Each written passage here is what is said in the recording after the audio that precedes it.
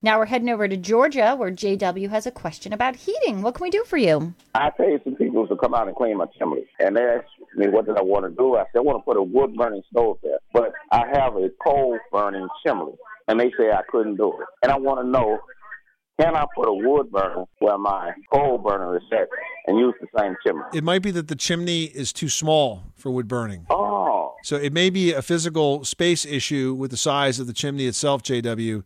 Not so much that you can't physically do it, but the venting may not be correct if the chimney is too small, or the chimney may not be lined. I don't know how old your house is, but it sounds to me like it's a safety issue.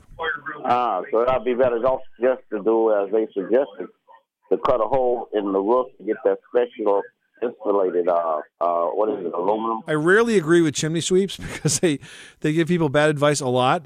But in this case, I tend to agree with them. If you were to start clean and just put in a regular wood-burning stove, you're going to be able to get, first of all, a wood-burning stove that's very, very efficient, as opposed to a fireplace insert, which would be less efficient.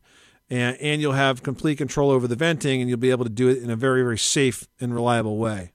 Okay, now, is there a special place where I should put the wood-burning stove? It's a 6-room house. You can pretty much put it anywhere you want as long as you do it safely. There are standards that are established for how to install a wood stove in a safe location. It has to do with clearance to combustibles and that sort of thing. Look, JW, it's not a do-it-yourself job. If you're asking those kinds of questions, it's definitely not the kind of project you want to do on your own. I would get a pro to help you with. Thanks so much for calling us at 888-MONEY-PIT.